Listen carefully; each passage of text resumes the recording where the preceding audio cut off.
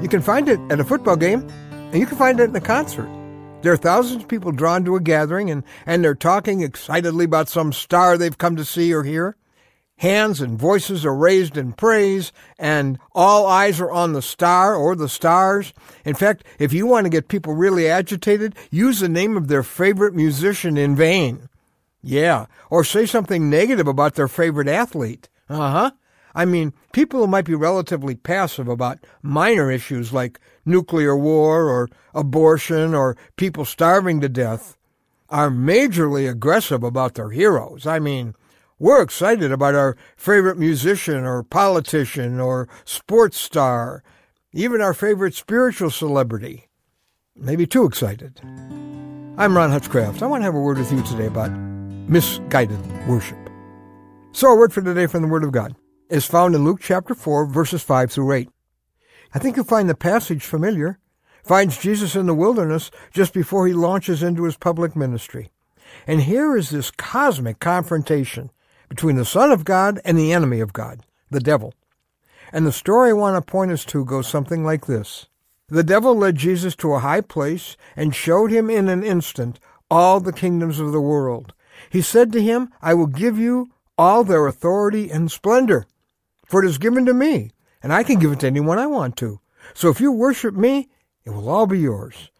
Jesus answered, It is written, worship the Lord your God, and serve him only. Well, the issue is this, and it's the second temptation of Jesus.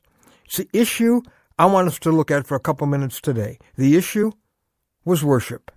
Jesus and the devil obviously both know that we're wired for worship. We're just built that way. We're instinctively worshipers. We want to lose ourselves in someone, find out all we can about that person that we lose ourselves in, identify ourselves enthusiastically with them, talk about what we know about that person, tell about what we feel about that person.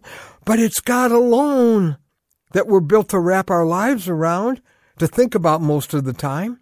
That's why Jesus said, when given another worship option, only worship God. Only serve God. Sometimes I think we use up a lot of our, can I call it worshipness, on someone human. Oh, we don't call it worship. But a lot of our thinking, our loyalty, our time, our energy, our passion, our money, our enthusiasm gets taken over by our favorite music group or an obsession with sports that finds us talking about our favorites most of the time. Or even a politician. There was an article in a New York area newspaper that had this headline, Sports Takes Its Place Among the Religions of America. Well, sometimes we can actually inadvertently worship some Christian teacher or personality. We quote them more than the Bible. We've gotten unbalanced without realizing it. We've got to guard this worship thing that we've got. It's easy to become such a fan of someone on earth that the King of Kings gets pushed to the side and gets our leftovers. The devil's strategy is to just get our worshiping redirected, because he knows we're going to worship something. So let me recommend that we begin our day getting overwhelmed by Jesus Christ, focusing all of our worshipness, our fan mail, so to speak, on him. Evaluate. Maybe are you a little too excited about some earthly star? See, you're wired for worship, but save it for the only one who deserves it.